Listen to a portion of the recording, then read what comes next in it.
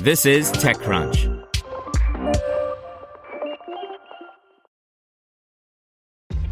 This episode is brought to you by ShipStation. You know, some things take a lot of work, like sending little robots to far-off distant planets. And just as that's challenging, so too is running a successful e-commerce business, especially when there's so much to do. So I want to introduce you all to ShipStation. Now, I love using ShipStation because of its easy-to-use dashboard, which makes managing orders and printing labels a breeze and super smooth. Oh, and the customer service is just out of this world. It's exactly what you need to help grow your business. Sign up for your free 60-day trial at shipstation.com/technews. That's shipstation.com/technews. This is TechCrunch. SpaceX plans to use its Starlink internet on Starship orbital launch to demonstrate connection quality, by Daryl Etherington.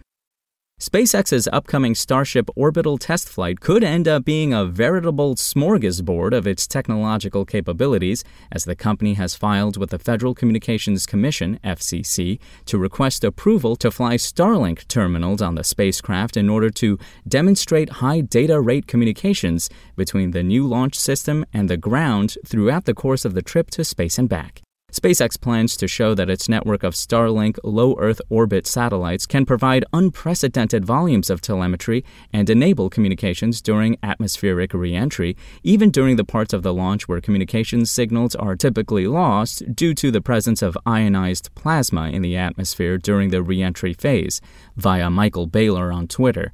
If it works, it could provide better than ever live data for SpaceX during its test flight, which should help with the Starship and Super Heavy launch systems development, and it could mean better, more spectacular views for those of us just watching from home via livestream too. Including Starlink as the communications method for telemetry and other communications during the launch is definitely a functional improvement for SpaceX if it works as described, but it's even more of a flex for the company in terms of showing off Starlink's capabilities. The FCC filing notes that the terminals to be installed on the spacecraft are basically just its existing consumer terminals with new exterior housings, so if it performs well, that could attract the attention of more consumer broadband customers.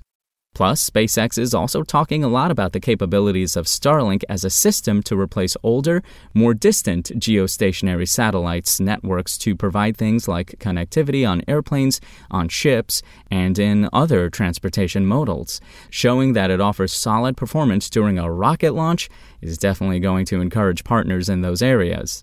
The filing does specify that its license to operate Starlink on Starship begins on August 1st, which means either it's planned for a launch after the one SpaceX President Gwynne Shotwell said the company is hoping to fly sometime in July, or the date has already likely slipped to the following month. Spoken Layer. Want to learn how you can make smarter decisions with your money? Well, I've got the podcast for you. I'm Sean Piles, and I host NerdWallet's Smart Money Podcast.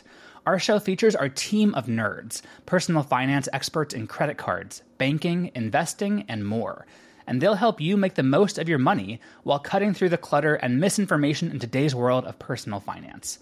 You'll get clarity on strategies to help you build your wealth, invest wisely, shop for financial products, and plan for major life events. Listen to NerdWallet's Smart Money Podcast wherever you get your podcasts.